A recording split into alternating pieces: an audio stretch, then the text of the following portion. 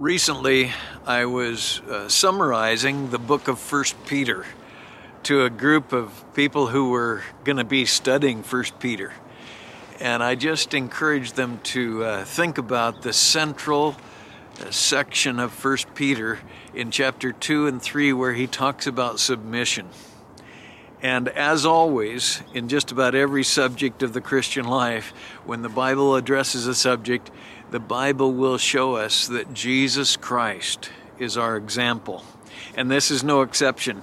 In fact, right in the heart of this section on submission, you have this amazing statement about our Lord Jesus. He committed no sin. I'm reading verse 22 of 1 Peter 2. He committed no sin, nor was any deceit found in his mouth. While being reviled, he did not revile in return. While suffering, he uttered no threats, but kept entrusting himself to him who judges righteously.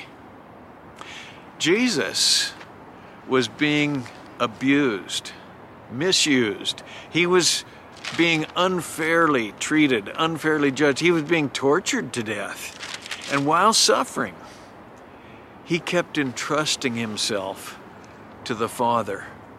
What a beautiful picture of submission that is for us.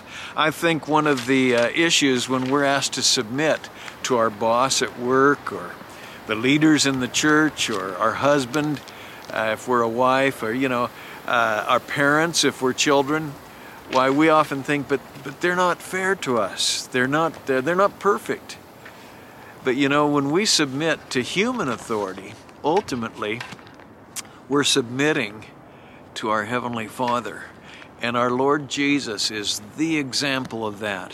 While suffering, he uttered no threats, but he kept entrusting himself to him who judges righteously. Maybe today you're facing some circumstances where you think, boy, I don't know, it just seems so unfair, and I'm not getting a fair shake here.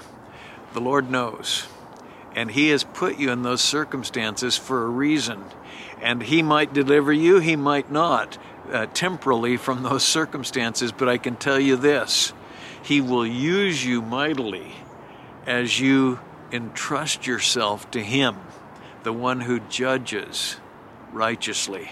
And Peter says you're following in the footsteps of your Lord.